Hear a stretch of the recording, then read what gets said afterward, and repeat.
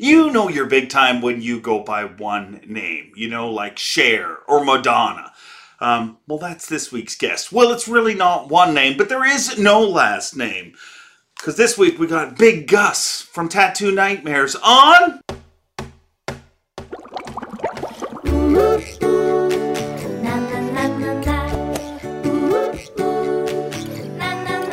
I'm Bob Cobb from the Bassmaster. Welcome to Mercer.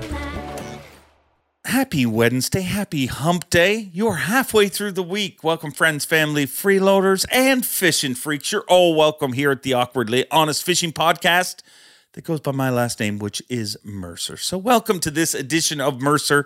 And man, this is going to be a fun one. One thing I promised you guys from the start is, yes, this is a fishing podcast, but we're going to have all sorts of different kinds of guests come on here.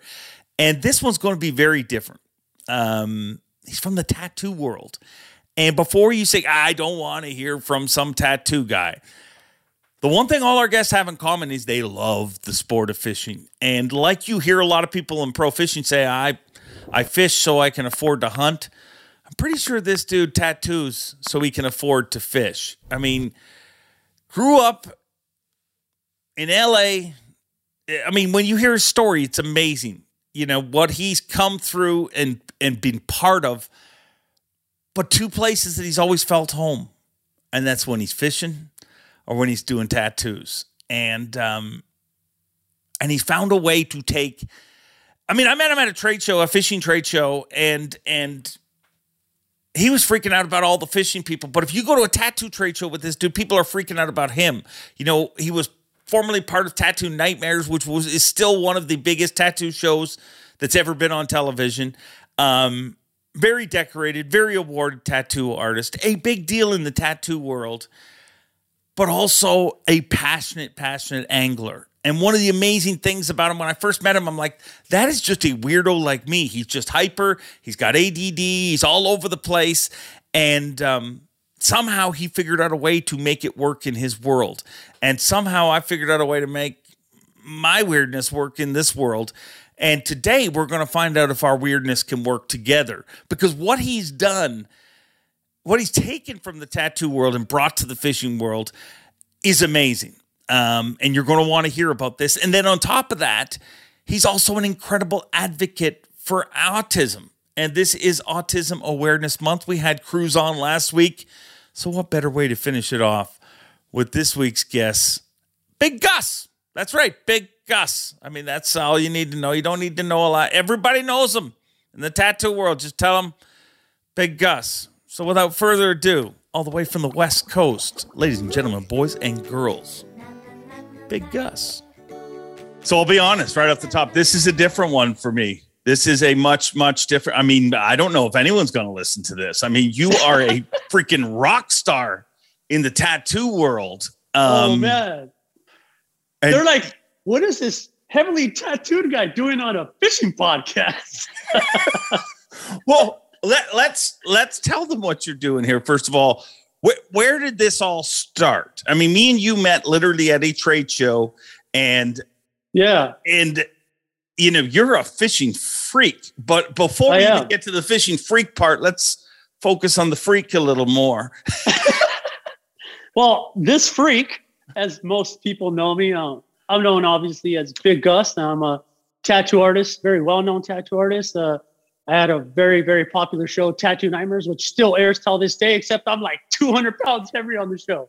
So what's funny is like when people watch the show, they're like, they come and because I have people fly from all over the world to be in my shop, which we're in my shop right now, by the way, you guys. That's why there's a lot of art and stuff in the background.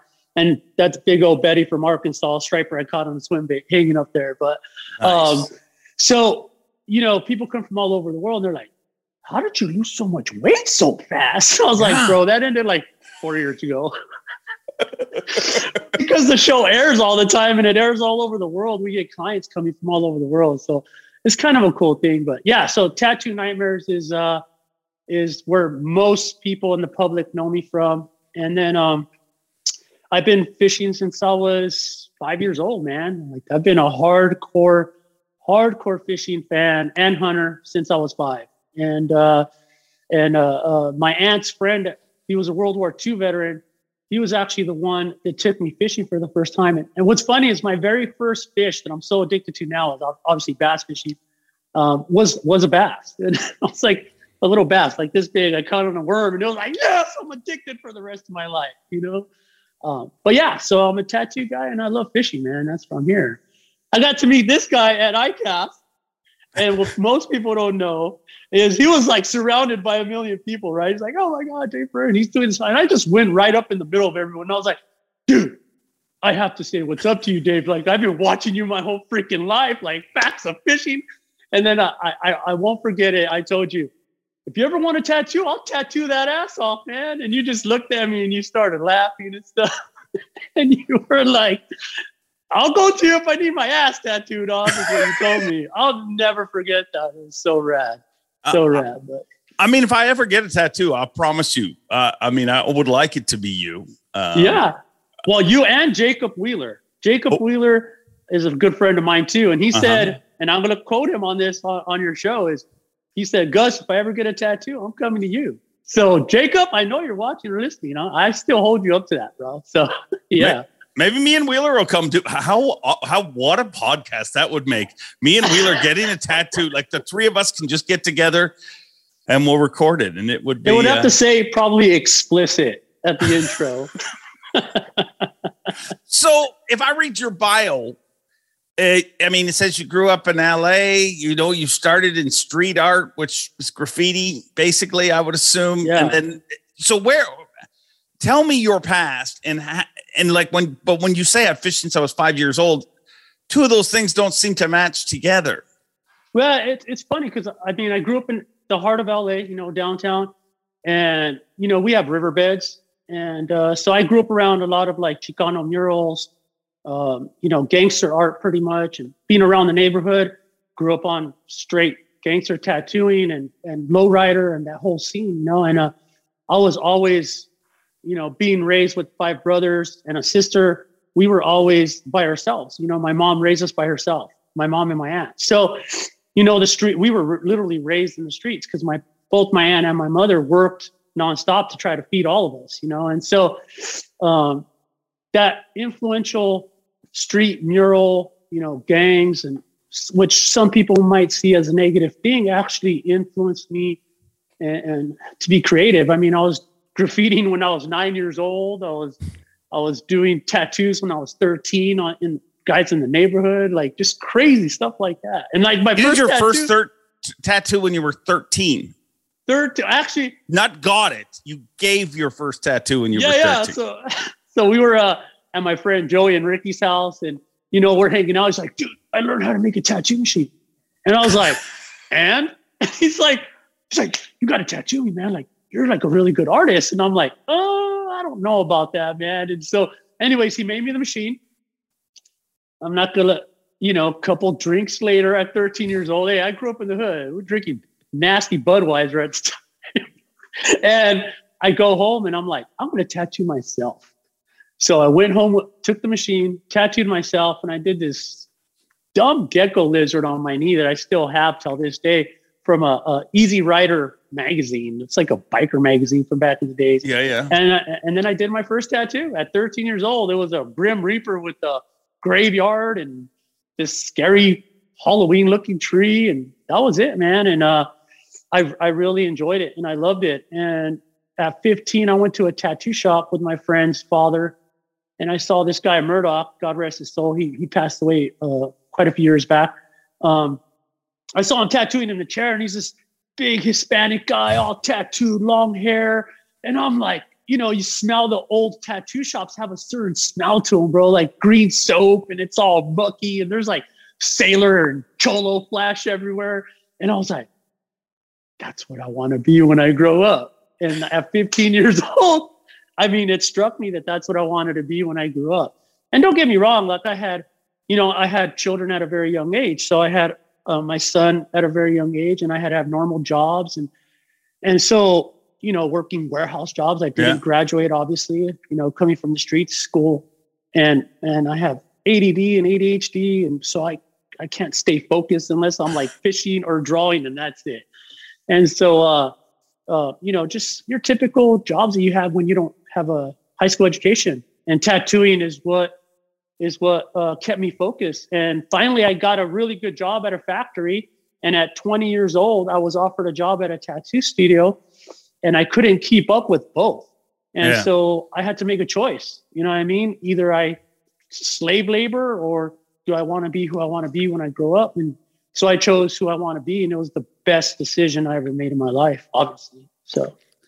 So how do you go from being a 13-year-old kid tattooing a gecko on his knee with a homemade tattoo device to being on one of the most popular tattoo shows ever? I gotta believe, and it was right at that when the tattoo world was exploding too, or from the outside, that's what it seemed like to me. Yeah.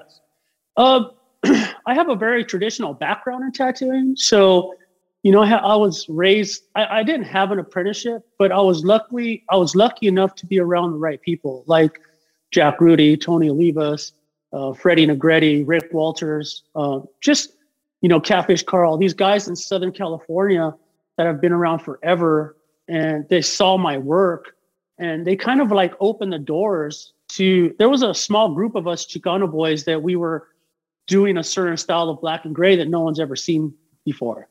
Okay. And so they opened the doors, and from that we got the notoriety. By the time I was 28 years old, I had over 400 publications worldwide. Wow. I had over 800 international and national awards for my work.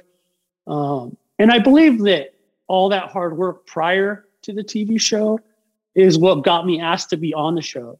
And so originally I was asked to do a show called Ink Masters.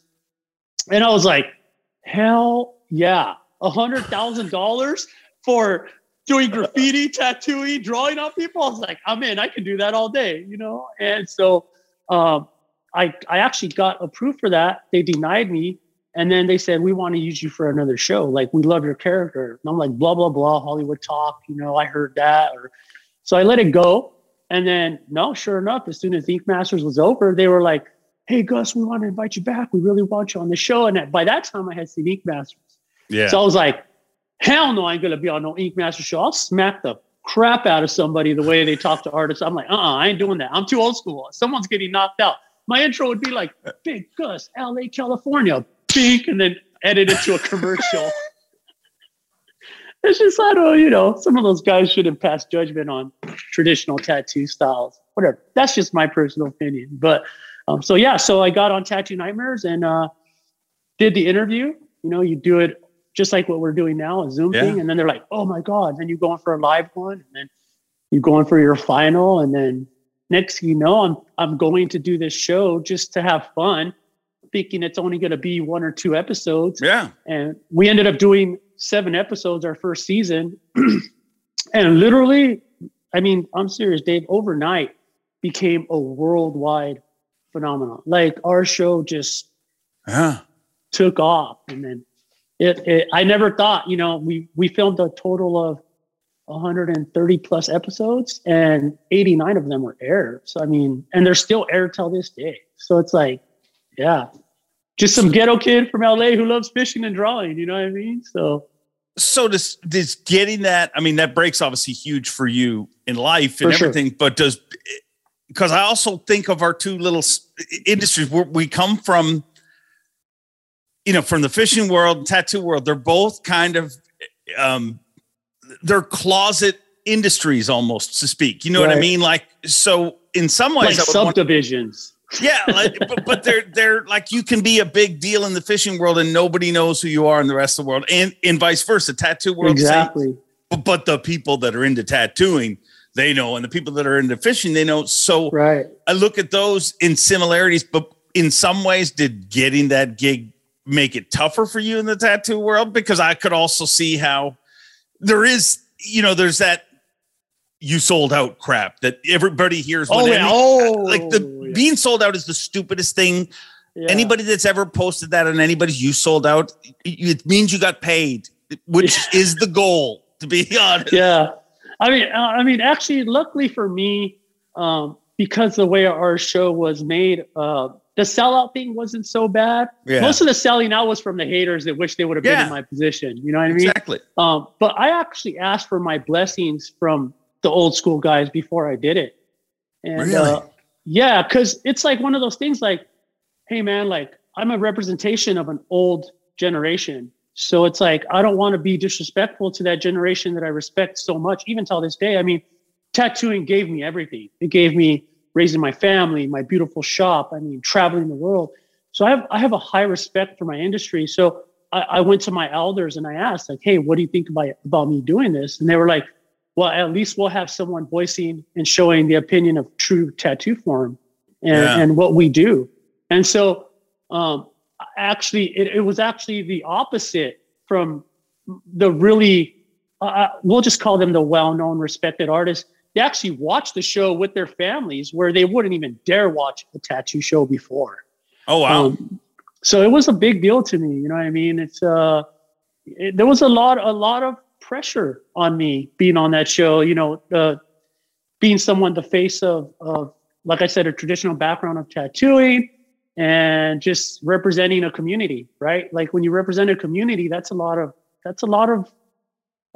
respect and power that you kind of have, that you have to showcase it correctly, you know? So yeah, that was stressful. People didn't see me losing my freaking mind behind the scenes though. It's like breaking the cages because it was so hard to do that show, man. It was what made it so hard? Like just getting it to be right and not what a producer wanted, or? Yeah, we had the freedom on our show as far as the producing part goes, because like they chose us for who we were, right? And they chose us for the artwork that we're able to do. And so what made it difficult was the time constraint. You know, you're on television, so, you know, producing, time, like scheduling, and everything is on a time and on a budget. So, you know, you're waking up at 7 a.m. and you're tattooing all day, if I was tattooing that day on the show, and then you're working till 11 or 12 o'clock at night. Then you have to go back to the room, draw some more, and then wake up at 7 o'clock and do it all over again. So you're having like these longer than 12-hour shifts, 6 days a week for 7 months at a time. You don't see your family. You don't see nobody. I'm just stuck in some apartment they rent me. I mean, it's nice that I get my coffee brought to me and my clothes is made. Like TV, I don't know how you do it because they ruin you, right? Like they bring you everything you need. Fishing TV's not like that. Just so you, I'm sorry. Just so you know, they do not ruin you. Tell me how they ruined you. They're like, here you go, Gus. Here's your breakfast and your clothes, and you're just like, man, you get used to this stuff, you know? So, but anyways, so the stress of trying to perform, you know, at the end of the day, I'm still a tattoo artist and I'm known for who I am. And so my work is what's going to make me be able to take care of my family the rest of my life. I can't just put that on the back burner just because I'm doing a show. Those clients mean more to me than that show. My tattoo work means more to me than the television show. And every client I tattooed, regardless if it was going to be on TV or not, I had to make sure that tattoo was 1000% what I expect it to be out of me. You know what I mean? So I'm very picky when it comes to cover-ups and or just tattooing in general. So I care about the clients. I care about what they do, the experience. It's not just about the tattoo either. Like I like people to come to my shop and have a good time and feel like they've known me for 10 years. The whole thing means a lot to me. So the TV thing, I kind of just put on the back burner. So sometimes the conversations would get a little out of hand and they'd be like, take 5, Gus, we can't say that on television. I said a lot of stuff you can't say on television, but you know. That happens. That happens. Yeah. So let's get back into fishing then. How does this, you're growing up learning to tattoo, and where was fishing for you? Like, where did you go growing up? That's funny. I'd go to the LA riverbed with freaking cardboard boxes and cans floating down the river spots, man. You know, like we'd fish for carp and catfish. It was in the LA riverbed. Believe it or not, there was some good fishing in the LA riverbed. It was a little bit dirtier back when we were kids. I mean, it's not as clean. It's a lot cleaner now than it was back then. I mean, we were literally like, you saw everything in LA riverbed growing up as a kid fishing it, you know? So, and then parks, obviously, you know, we'd go fish parks and places like that. And then as I got older, tattooing, I had a better job. I had a car to go around. And I really got heavily into trout fishing. And so I started going to the Sierras, and I became what we call a trout bum, and, learned a lot about finesse fishing from trout fishing. Yeah. Still fish for bass, but I was like super hardcore into trout fishing for a while. And then as my tattoo got better, the more money I made, I started going different places. I started traveling the world. I would always take a rod with me, man, or I would meet people that were fishing and they would take me fishing. It's just until recently that I just showcased to the world that I love fishing. So they're like, oh my God, you love fishing. I didn't know you were that hardcore. And I'm like, well, I've been hardcore since I was a kid. But just like any kid who grows up poor and is a hustler, like I need to find avenues on like, okay, I'm starting to realize bass fishing is really expensive. And I have a lot of kids. How can I make this work? And boom, the light bulb went off, and that hustle mentality went off. And it's like, okay, well, let me use my fame. I love fishing, and combine both, and started working on corporate sponsors and whatnot. And Okuma Fishing Tackle was the first ones to pick me up, and I've been with them for quite a while now, about 10 years or so.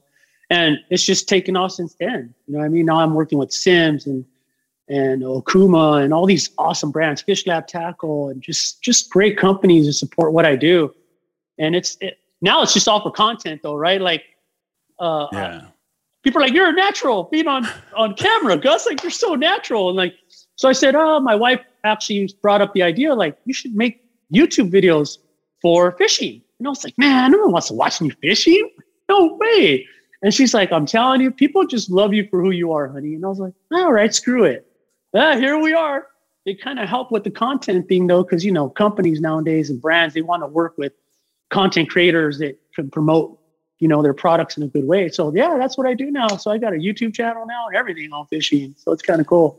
So did you at one time not really talk about fishing purposely? I would think, in the tattoo world, it'd be like, no, because of again, just like people look at the tattoo world and they probably have a preconceived notion that isn't real. You know what I mean? Right. Like they make it into something just like the fishing world. I mean, everybody thinks, if you're into fishing, then you must wear a lot of khaki, flannels. Yeah, it's obviously not the same for everybody. But so you didn't talk about it purposely because of the world you were in, basically. Kinda, yes and no. One main reason why I didn't do it is because, at the time fishing wasn't cool, right? Like it's like people thought like fishing is like so boring and lame, and you're just like, well, it's like you really can't have a conversation with somebody who doesn't fish because they don't understand it. The mentality that you have to that you're driven to catch these little animals swimming in water. But and then the second thing is once I became a celebrity, is what they call it, is I didn't want those things like interfering with my time off from that world. As social butterfly as I am, believe it or not, the TV show made me kind of introvert. It made me go like, whoa, like what in the heck is going on? Because I was getting so much attention. It got to the point where me and my wife would only go out on our dates to like movie theaters at 12 o'clock at night, because it's like everywhere I went, it was crazy. I mean, to the point where it got me I got a quick funny story. I'm going to the airport. I'm coming back from Miami, did a tattoo convention, got my bags packed, get on the plane, and I land in Dallas. And these two federal drug agents meet me at the gate. And I was like, Mr. Torrealba, come with us. And I was like, okay, what is this about? And they're like drug enforcement, do you have large amounts of cash in your bags? I said, well, I got like 10 grand. I just finished tattooing all weekend. And they're like, what? And then so as we're walking, I guess they were going to take me to this room where they like interview you for like drug dealing or something. But as I was walking, everybody in the airport was like, oh my God, Big Gus, can we take pictures? And kids were freaking out. And so then the federal agents were like, are you famous? And I was like, I'm a pretty well-known tattoo artist. I got a TV show. And we didn't even make it to the room. They're like, all right, have a good day. Like, they just let me go. But I was like, what in the heck was that all about? You know, I was like about to be questioned for drug dealing from Miami almost. In my mind, I'm like, there's no live fish in my bag, or it either goes one of two ways. I've found, you know, like every time I get pulled over, I'm like, well, we're going to find out this cop is either a fishing fan or he doesn't care about my fancy little boat and the rush that I'm in to get to the body of water. Oh man, I've been so lucky on that situation too, brother. So, but you've done so much more than just like, you make it seem like, oh, I just do a YouTube channel. You started a very successful Instagram page. Tell me about that. Like, where did all of that come together? And then the coolest thing that really ties us both in together is we both do a lot of work for autism, and this being the perfect month. That's why I wanted to have you on here. But how did all of this, because I didn't even really understand the pieces. Like, to be honest, I mean, we met each other at a show. I thought you were a good dude. You know what I mean? Like, really, like, outside of just, hey man, he's wacky and he made me laugh. And you know what I mean? You were a similar person to me. Like, that's another idiot that made a living being an idiot. So thank God. Yeah. I say that every day. But outside of that, I don't know how any of this all connects together. I know that you do a bunch of different stuff. So what was the first foray into fishing, and how did we get to where we are here today? As far as like all the, not just loving the sport and loving fishing, but swim bait culture and all of this stuff that you're doing. I think you're actually, I saw that you were an advocate for autism actually. And, you know, watching your podcast and seeing all the people you work with, like Brandon Polinick and stuff. And I was like, oh, well, we do an autism thing. I'm going to shoot that out to Dave and see what he thinks, you know. And we started Swim Bait Culture originally as a platform that we wanted it to be a big bait community, right? There's a couple, Swim Bait Universe, you know, big family on that. That's like a big Facebook group. And then you have other platforms that are big bait communities. But I noticed that a lot of the platforms like on Instagram and whatnot were very like driven towards like certain things, like very specific. And so Swim Bait Culture, I wanted it to be more of like a first time community thing where like, hey, we don't care if you caught a 1 pounder on a big bait or if you caught a 10 pounder. We don't care if you have 3 million followers or if you have 2 followers. Everyone, I wanted them to feel equal on Swim Bait Culture's social media platforms. And I'm a big firm believer in community, like working together with communities, right? Like I feel like you're stronger when you work with others instead of working against them, even though you have similar things, right? Like even though you have similar platforms, similar agendas, I feel like if you work, like I work closely with a group with Swim Bait Universe, for example, and when you work very closely with these larger groups and you make it a true community, you grow faster, right? Yeah. And you're able to showcase true community built first social media platforms is what I call it. And so it grew faster than I could imagine. I mean, luckily for me, I have a lot of friends in the big bait community, and I'm talking about like big bait guys, you know, that are very well known. I mean, everyone from Piz to Rafa Swim Baits to Fin Bait Cuts. I mean, it's endless the amount of people that I have friendships with. And so they were able to help me get it started. I didn't want people to know that I owned it though. I really wanted Swim Bait Culture to grow organically. Yeah. Because you know how it is, man. Like you want things to grow because you want them to have a natural growth rate to them. You don't want them to be followed just because someone, oh, Gus is a tattoo artist. Well, I don't want you to follow me for that reason. I want you to follow me because of what this platform is for. Yeah.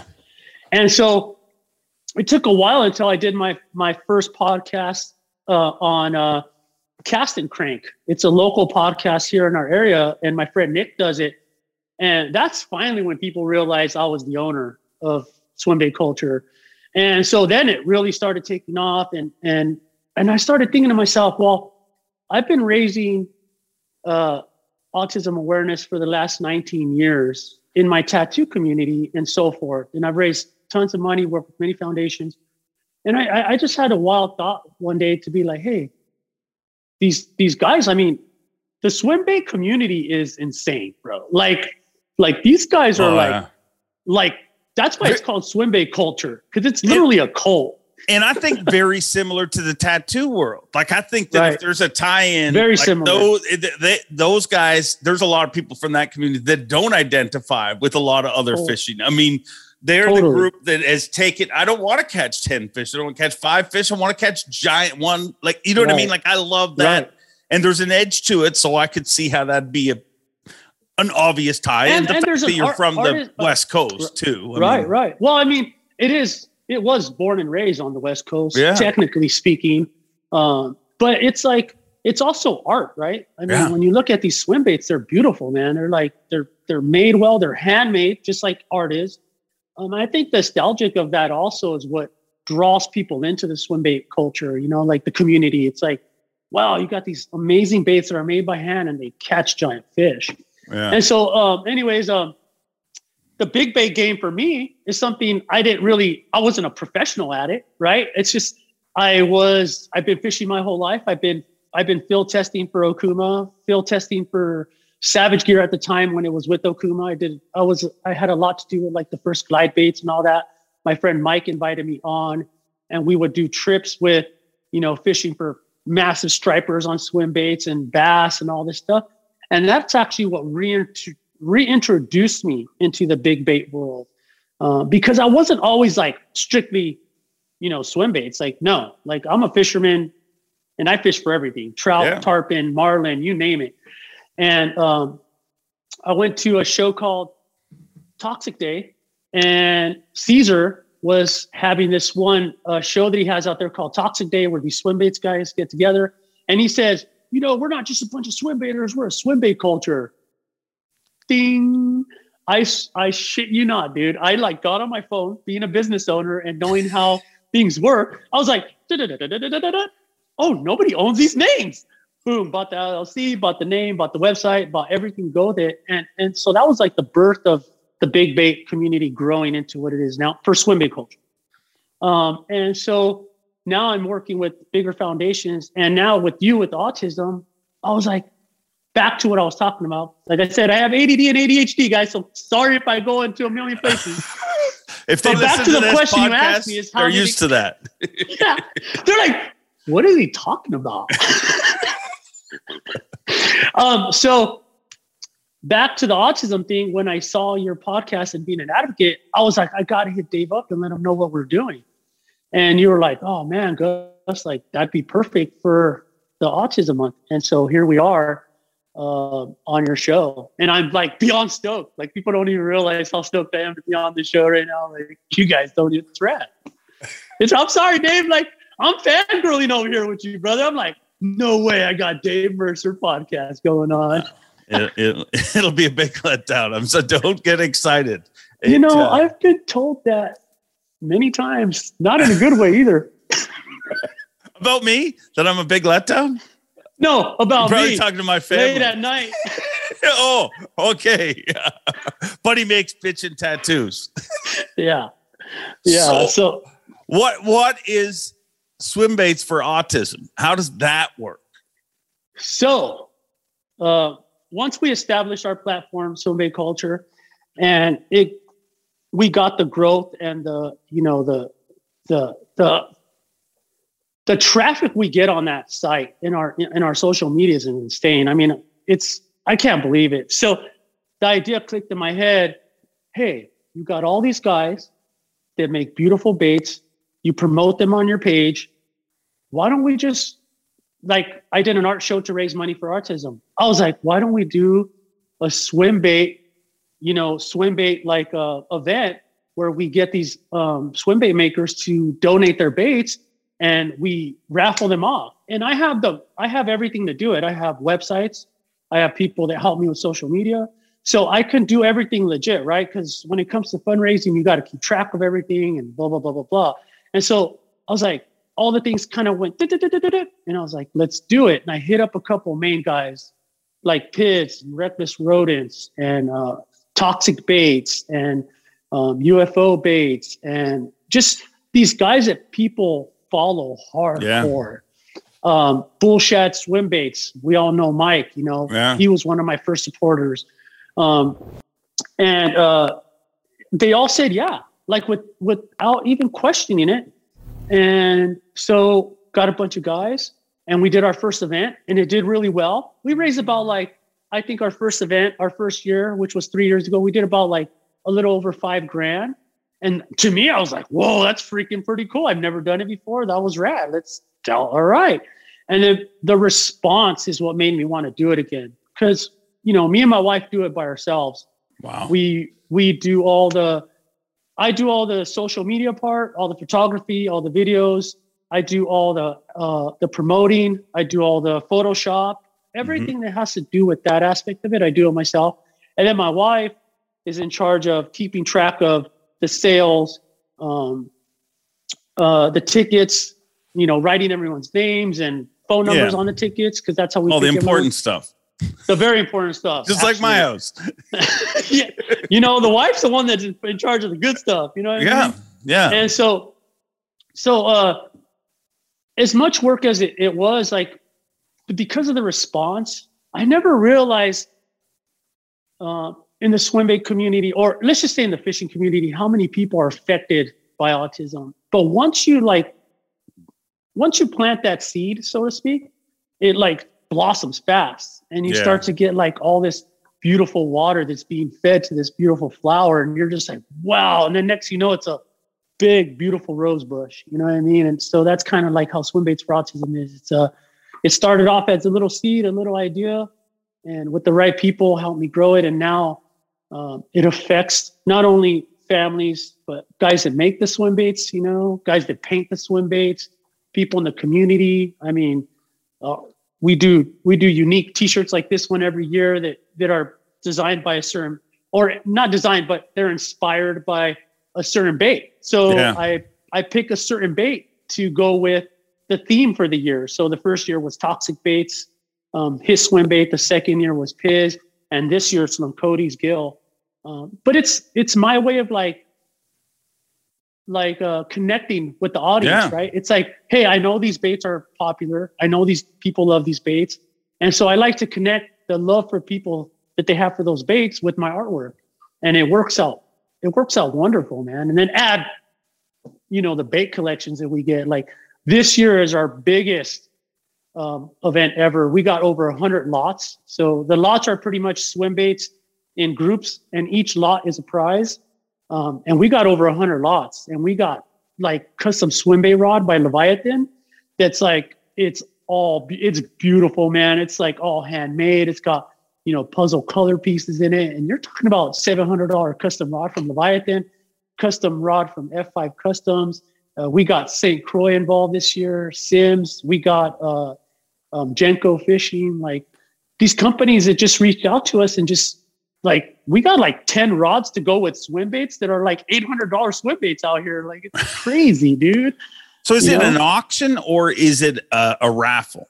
No, it's a raffle, right? So, I mean, in social media world, you can't say raffle because they don't like the term raffle. So we say event. So it's an event. So yeah, pretty much it's a raffle, dude. And so you buy tickets through our website, and everyone's name and phone numbers put on the ticket, and it's put into a tumbler. And I'm very, like I said, I'm a social dude. So I love the interaction with the community. And I thought, like, you know, I see a lot of people doing like these computer generator things where they just push a button, click. I'm like, that is so damn boring. I ain't doing that. So I was like, again, light bulb went off, and I'm like, I'm going to do it live. I'm going to pick the people live so that people could see that we're being very fair. They can see the tumbler, and I get to interact with people. And, you know, and I think people enjoy me interacting with them on the events more than anything, because you're talking to people and you're like, you know, you're laughing with people, and people are letting you know, hey, my daughter's autistic. And I'm like, oh, you know, and there's something about being personal when it comes to doing things like this that makes it that much more sweeter, you know, instead of just having some computer generated, you know, having someone live that you can watch on a video, like, you know, what we're doing now, it takes it to a whole nother level. You know, it's kind of like you're there. And now it's grown so big that I want to actually make it an event where we like get a hall next year or something. Cause it's grown crazy big. And I would love to like make it a thing where we have some of these companies come out and we have things for kids and stuff like that, you know, and like that's where I'm thinking about going with it right now. Cause it's just like, wow. So is there still time to buy tickets right now? Like in the next week, or does it go to the end of the month or is it done? It goes to the end of the month. So I don't know when you're going to air this, but our sales end on the 29th, which is this Friday. You will have 2 days. Act fast, ladies and gentlemen. This goes live on the 27th. Buy tickets before the 29th. Yeah. Okay. I'll put all the links and everything down below. Awesome. Look at me sounding like a YouTuber. No big deal. Yeah. So, I mean, like I said, you buy the tickets through our website. Everything is legit. There's no like PayPal me this. No, everything is like a bot purchase. You get the tickets. You get an email sent to you with your tickets, a copy of your tickets, and it'll have your name and phone number on there. And we pick everyone by name and phone number. So don't worry about the numbers and stuff like that. So yeah, you got 2 days, guys. We got over 100 lots. We got like 8 rod companies. Our first place, our main prize has a Leviathan rod, a Sims CX full suit and gear, and multiple baits worth over like $2,500. Wow. So, it's pretty rad. If you're a hardcore swim bait enthusiast, like there's no better deal, man. For $20, you can win that much cool stuff. And some of the baits are impossible to get. You know how it is in the swim bait community. So it's $20 a ticket. Is that how much tickets are? Yeah, they're only $20 a ticket, or they're 5 for $80. Most people buy the 5 for $80 because I would. I mean, there's a lot of chances for you to win. I mean, last year's prize winner won with 1 ticket. He bought 1 ticket. Well, we shouldn't tell them that when we're trying to convince them to buy the 5-pack, Gus. Whatever. Just a little tip. Every little bit helps, but do the 80. Everybody who's watching this, please support this because I think it's a great cause and it's from the heart. And I think that's the coolest thing. You. I think that's one of the things that's what I'm hearing when you're explaining it. And because I've felt it from the fishing community myself. They're not just, companies donate stuff all the time, but this is you're having companies reach out to you and companies that, want to make this bigger. I mean, you talked about the bull shed, Buka and is it Jennifer, his painter? They just dropped this one off to me and they're like, we need you to do something with it. So we're going to figure out something to do with that. Yeah. We had one like that last year. So they're amazing, man. People really get personal with this event with us. Like they're so emotionally attached to swim baits for autism. And it makes me feel really good. Cause I mean, like I said, I've been working with foundations and charities for the last 19 years. And recently, as we were talking earlier, my daughter Cleo we've just been told is autistic. And so, now not only being around children with autism, now I'm a father to one of my children who is autistic. Yeah. So now it's like, whoa, okay. Now it's like, I don't know, Dave, like I told you, man, it's like God was preparing me for 19 years so that I can raise this beautiful little girl. And so now it's like, it makes me want to tear up sometimes, man, because it's tough, like finding that stuff out as a father. And you as a father, you love them and you want them to grow up and be able to take care of themselves. And these children are programmed differently. So that thought of like, oh my God, I'm not going to be here forever. And your child has that different programming mindset that it worries you, right? I mean, as a parent, like you just want them to be safe and love them. And so those are things that I'm trying to accept right now and get her the right programming and education and therapy. But that's also a difficult process that we have to go through too. It's new to me, even though I've been doing this for a long time. Now actually having to search out the resources for the autism schooling and therapies, it's not as easy as I thought it was. But luckily for us in California, we have good programs for autism here. And But first, we have to finish her evaluations. So, children with autism have to be evaluated. And like we were talking about earlier, I don't believe that they should be put on a spectrum, but you never know, high functioning or low functioning. But in order for us to get the therapies and the education that we need, she has to be evaluated.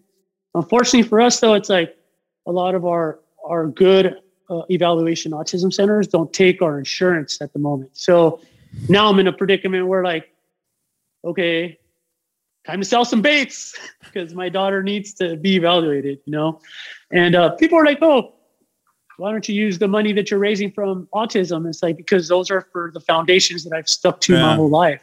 And so I can always find other means to help my own child. You know what I mean? So my focus is working with Autism Awareness Organization for Autism. I also work with Blind Children's School Foundation, which is a local school here in town that they help blind autistic children and blind children. So to me, that matters most, right? And so making sure that we get the money to where I want it to go.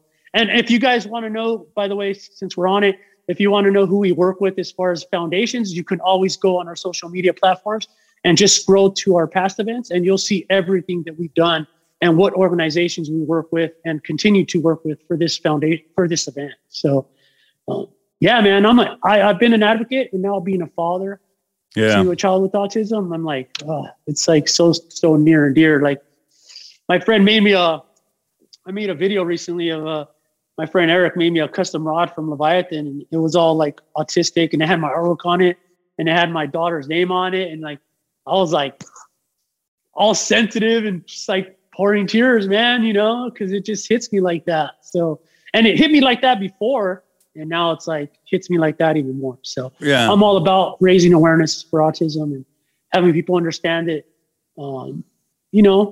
Maybe you'll think twice next time you see a child freaking out at a restaurant and you realize, hey, that child's not having a tantrum. You can tell that child has autism or some form of autism because we've raised awareness enough that person went and looked up what autism is, kind of started researching it, which is what it's all about, right? It's like you want to plant that seed in people's minds, just get the word autism in their mind, and then they want to be curious and see what that's about. And then they learn a lot just from that curiosity.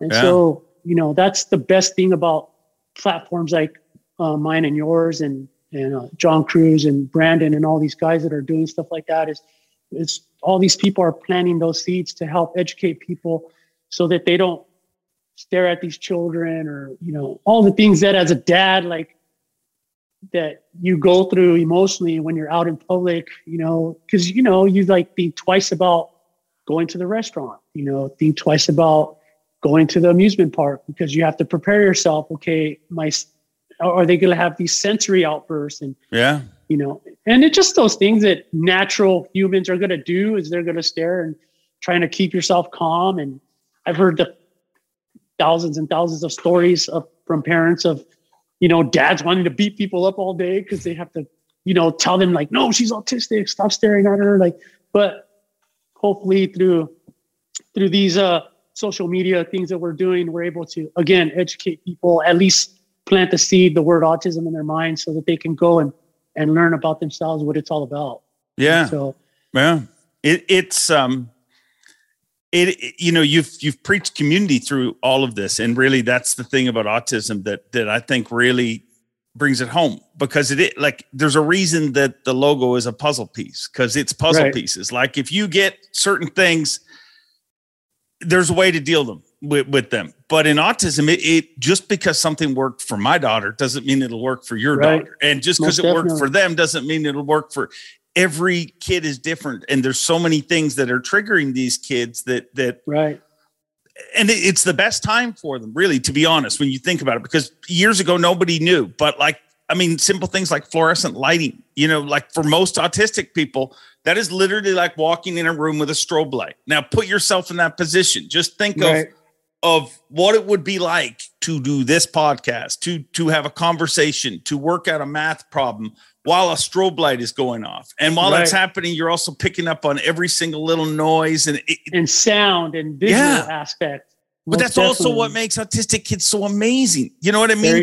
Very true. There's people that have accomplished so much in this world, and it's because they're autistic, because they can also focus.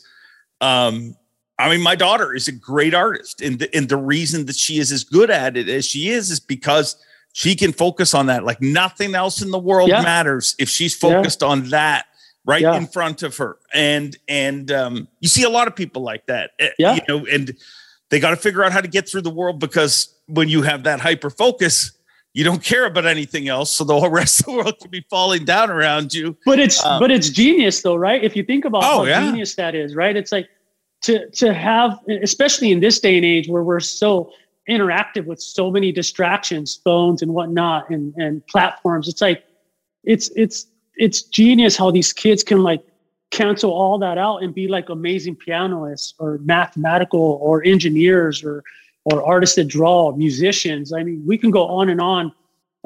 The celebrities and traits of people that have autism that have become successful and done things for our world. Yeah. You know, because they were that focused on what they wanted to do. And it's interesting that their minds can be so distracted, yet so focused at the same time. Again, going back to what you just said about the puzzle thing. And so, I'm excited to see where my daughter goes, you know. Luckily for me, I'm blessed that she does say few words. She can say some stuff, not really well, but she, you know, I just had a client that I tattooed from Washington who's tattooed a silhouette of him holding his son up, and it's the universe, and the puzzle pieces are like turning into the universe.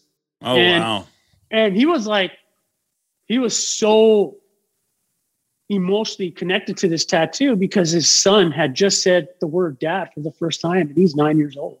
Wow. And so that's a heavy thing to hear those things, you know what I mean? So, not saying that I'm blessed that my daughter can say dad, but I feel grateful and thankful that she can say dad or she can say mom. And I'm excited to see if she develops into an artist or a musicianist or something. Or if not, that's okay too. You know what I mean? Yeah. She's going to be who she's going to be. God made her the way she is because that's the way he wanted her. So I'm just here to help guide her and make sure she's not around boys. Well, and she's got the best thing going for her, really. Like that is the first thing. You need parents that care. You need parents that are going to advocate for you and work with you. Yeah. And you need to, as you get older, you need to become your own advocate or build it around. You know what I mean? It's definitely. And when people say, I've had a few people sometimes say, well, what is autism awareness? Because some people would like to, but what it is it's just talking about it. It's just people being aware that, like you said, somebody that is throwing what you think is a temper tantrum probably has a lot more going on. Right. And there's all different sides of it. And it's amazing how the fishing community has come together from all different areas. So support everything that this guy is doing. And I'm thankful to every single bait maker that makes it possible. I mean, if it wasn't for all these companies and stuff, like, we have bigger companies, but the guys that like make these baits by hand and create these beautiful pieces of artwork, I'm very grateful for them for donating their time, their effort, and emotionally putting their heart into these things so that people can enjoy them and so that we're able to spread autism awareness. You know, I mean, we couldn't do it without them. So we're lucky that swim bait culture has grown to that platform where we're able to promote it to a large audience. I mean, here I am talking with the voice of Bassmasters. Is that what I've known? I'm just so awkward and weird. So the one thing that's what really bad at is yes. Story of my life. I'm just saying, like, you know, it's gotten us to this point where we're able to have great people like yourselves and, you know, other platforms that we can work with and other companies so that we're able to grow this to an even bigger thing than we have. And so hopefully with this podcast, people, if they ever want to work with us for next year's stuff, man, reach out to me. We take it all. The swim bait community is, like I said, they're awesome. They're crazy, but they're awesome. They're hardcore. They've embraced the autism awareness. before we started autism awareness, there really wasn't like something that people were like really grasping to as far as like, some type of fundraiser, and Swim Baits for Autism has created that amongst many platforms, Swim Bait Culture and all these other Swim Bait Universe, and yourself, and all these people from different aspects of fishing are now being brought together because of this one thing I started. And that's honestly what I wanted. Like, I just want to work with people to grow it. And it's just a beautiful thing, man. Like I said, it's a little seed that turned into a flower that's now blossomed into a beautiful rose bush. So I'm stoked, bro. I'm stoked to see where this goes and grow it bigger and bigger and be an advocate, not only for children with autism, but also for my daughter now. So families like yourself, you know what I mean? So it's like, it's rad.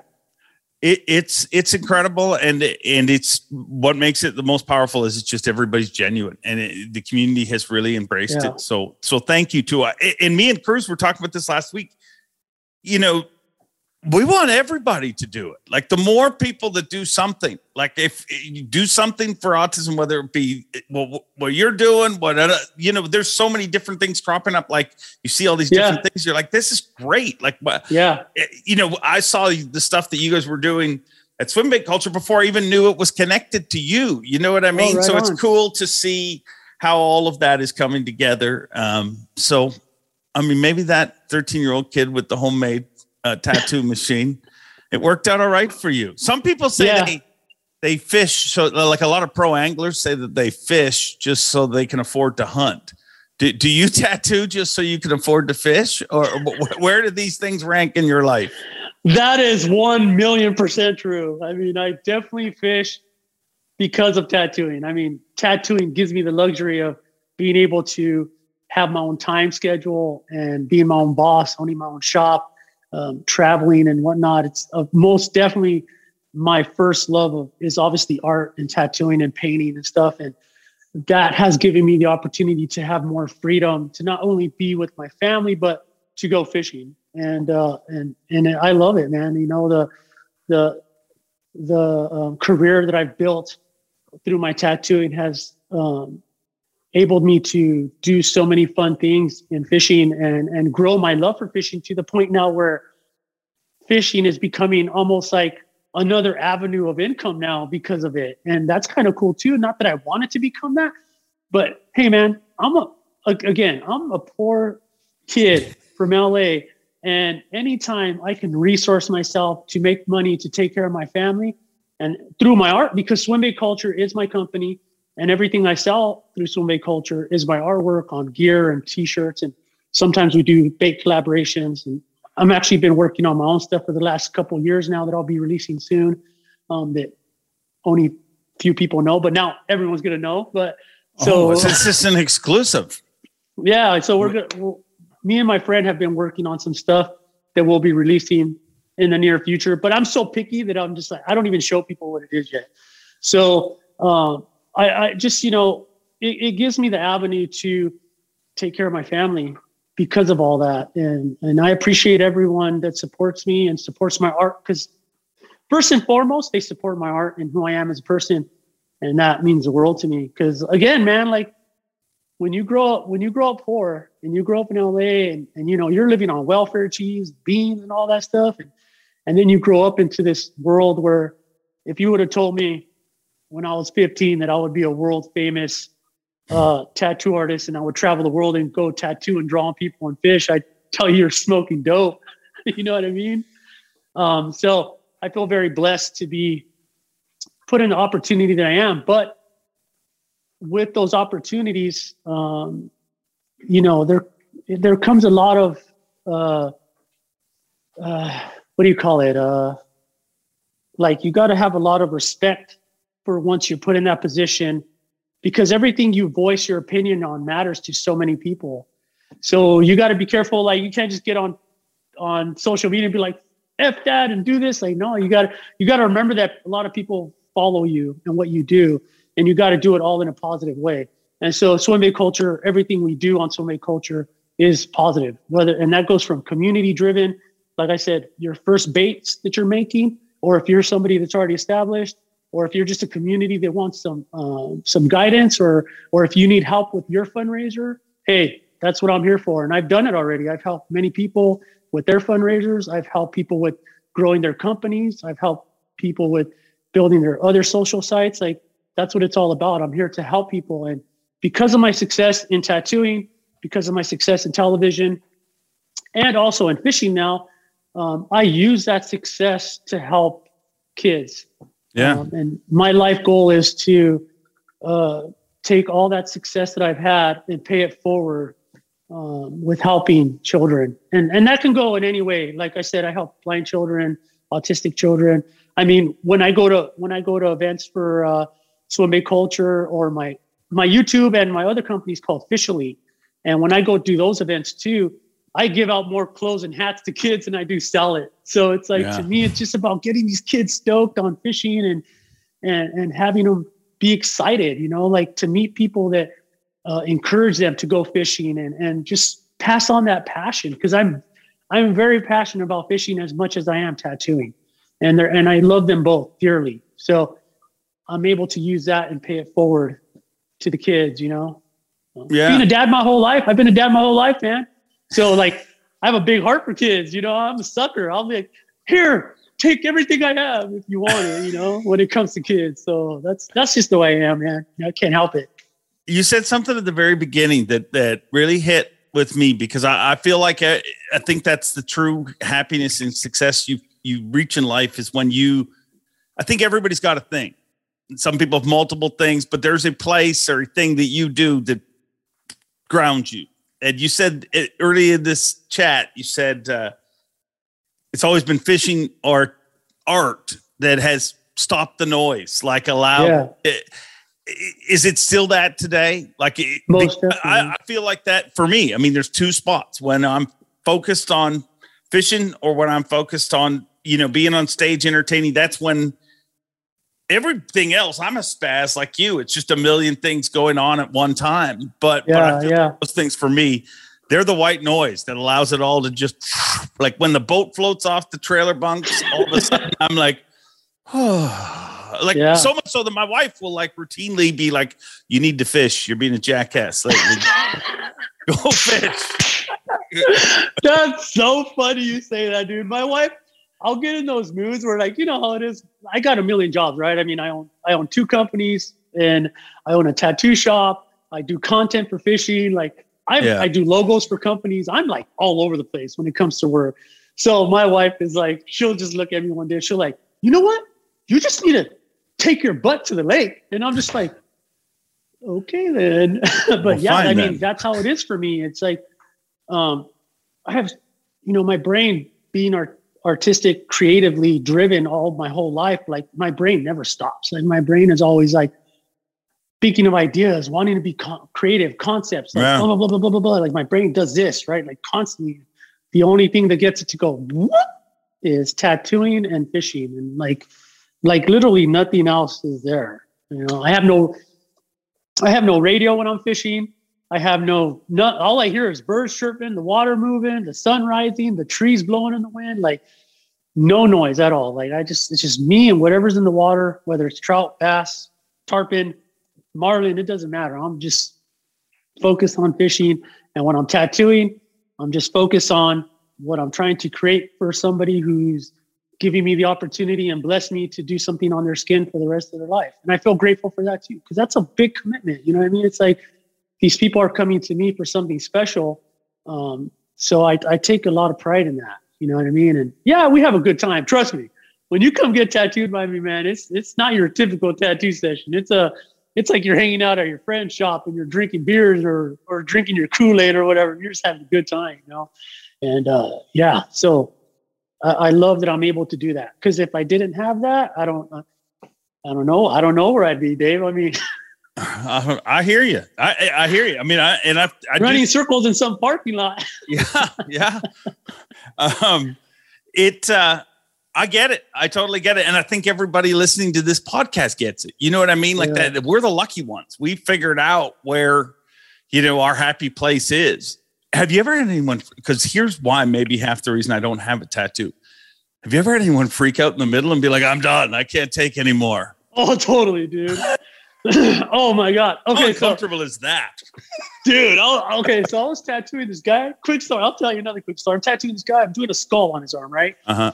And I'm halfway through the skull, and this guy's like, he looks nervous. Like he starts off like having a good time, and then like he starts to get nervous. And I can tell when people get nervous because I'm touching them. I can feel them tensing up. Yeah. And I look up, and he just has like this like he's about to get hit by a car look in his face, right? And then he looks at me and he goes, I can't do it no more. I can't do it no more. And he just starts freaking out like, I can't do it. I got to get up. I got to get out of here. And I'm only like, the skeleton is only like to the bottom of the eye sockets. And I'm like, dude, I'm almost done. Dude, he throws the money on the counter and runs out. Never saw him again. I was like, what was that all? Like, he just freaked out on me. That was the one and only time I've had somebody actually like freak out that bad and leave. Like, just get up and leave. So you never saw him again. He never came back. I never finished it. So there's some dude out there with fish. There's and some dude. Half skull. There's some dude that has a. What part of his body was it on? It was on his forearm right here. So it's not like he can walk around and be like, "Oh no, look, it's supposed to be half my face." Like, no, it doesn't work like that. He's made a story, guaranteed. There's a dude for sure. that right now is like, "Are you kidding me? You're talking about?" Oh yeah, I mean, remember the Half Skulls? You know, we were a biker band, outlaws, the Half Skulls. Oh yeah, I mean, if I told you the stories that I've had from tattooing in the chair, it's like everything from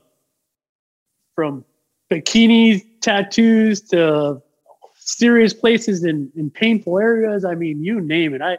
I can tell you stories that we cannot publicize on this channel, that's for sure. But they are funny.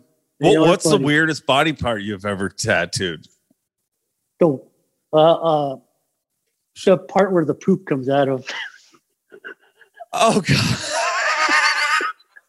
She was an exotic dancer, and yeah. She wanted a full string tattoo, full G-string tattoo, all up in the crack and everything, man. Like in the areas. Wow. And I was like, this was awkward and weird for me, but yeah, that's what she wanted. Wow. I would say that was the most craziest one. Yeah. Well, because I kind of feel bad about earlier when I said that freak fishermen and freak tattoo people are similar. I think that the tattoo people might be a little freakier. But whoa. Those are the clients, not the tattoo artists. Oh, yeah. The tattooed artists are totally normal, aren't they? Yeah. Do you guys just put all that on your body for show? Like, just because is there any like famous tattooists that don't have a tattoo? I think that would be badass. Be like, I don't know. But I mean, I've gone to the point in my age where I lasered a bunch of stuff off so I can have it redone. Like I lasered my whole arm off. I'm having like a whole bass thing done. But I'm kind of liking like like I started lasering my neck off and stuff, as you can see, because this is still dark. But that's supposed to be really painful, isn't it? Like to laser it off is worse than getting it. I've heard. Is that true? Way worse. And then you smell like bacon cooking in the morning while you're doing it. So you're just like, oh, yeah, it's extremely painful, dude. Not fun. But yeah. But you're just taking it off so you can put some more on? Yeah, but the older I'm getting, I'm like, yeah, I'm good. I look good without tattoos at my older age. I think I'll pass. And I got my guys here that work with me that are like, come on, man, let's finish your neck. And I've had an appointment with my friend Goet here for like, I want to do like some Hispanic culture, like statues, to represent like our background and stuff. But I'm just like, nah, I just keep like putting it off because I'm just like, dude, it hurts. Like the older you get, it hurts. I mean, it hurts to stand up all day going fishing, even at my age. So I'm just like, here I am trying to inflict pain on my body for tattoos. I'm like, I think I'll just slowly get back into it again. Well, I think what you've done with both tattooing and fishing and life has been pretty badass. And I thank you for spending a little time with us. And I feel like you're stuck. I feel like you got to come back here every once in a while. You were too whenever good. You want, man. Like hearing tattoo and butthole stories. I mean, you. Here's one thing I never thought we'd have in this show: a story about tattooed buttholes. But hey, we do. somehow cross-referenced with fishing some way or another. Yeah. Well, sorry guys, you could probably hear my phone ringing because I am at my shop at the moment. So. Yeah. Well, you better answer that phone. Somebody Negative. wants a tattoo. No, you got to email me to get tattooed. I don't answer my phone ever. Isn't that weird how nobody answers their phone now? Like when you were a kid, you would the phone would ring and everybody'd run. And now everybody the doorbell rings and people run away from it. Like who would come to our house without calling first? Like, yeah, you're strange. Someone's at the door, and their kids go run and hide. Everyone runs and hides. Like if someone's trying to come in the house, yeah, dude, that's totally how it is, man. But I mean, I guess we live in a day and age where texting is somewhat easier. I mean, for me, tattooing, everything is done through email because we got to filter things out, price and what do you want? Is it possible? Especially when it comes to the cover up tattoo stuff. I got to be able to filter that stuff out and not because I'm trying to be picky, but just because what's possible, what's not possible. Yeah. And if I had to sit there and answer the phone and answer emails, then I would never go fishing and I would never see my kids and I would never be able to do the million other things that I do. You know what I'm saying? You'd never be happy. So it would be negative. No good. No. All right, man. All right. Well, you know what I'm bad at? I'm bad at ending these. So bye. Peace. I told you wanted to stick around for that one. Big Gus is a great dude with incredible stories and most of all, an incredible heart.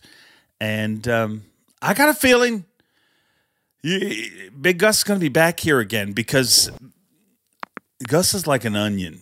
I feel like he's got layers and we need to unearth some of those layers and we'll have him back here again in the future.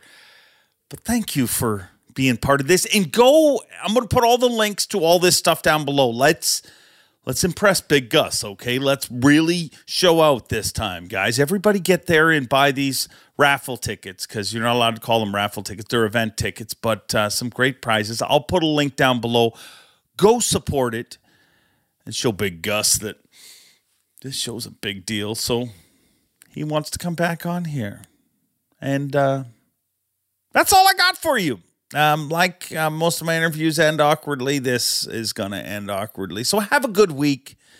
Enjoy being. Take it away, Uncle Bob. Thanks for watching. Please like, comment, and subscribe because Bob Cobb of the Bassmasters told you to. You hear?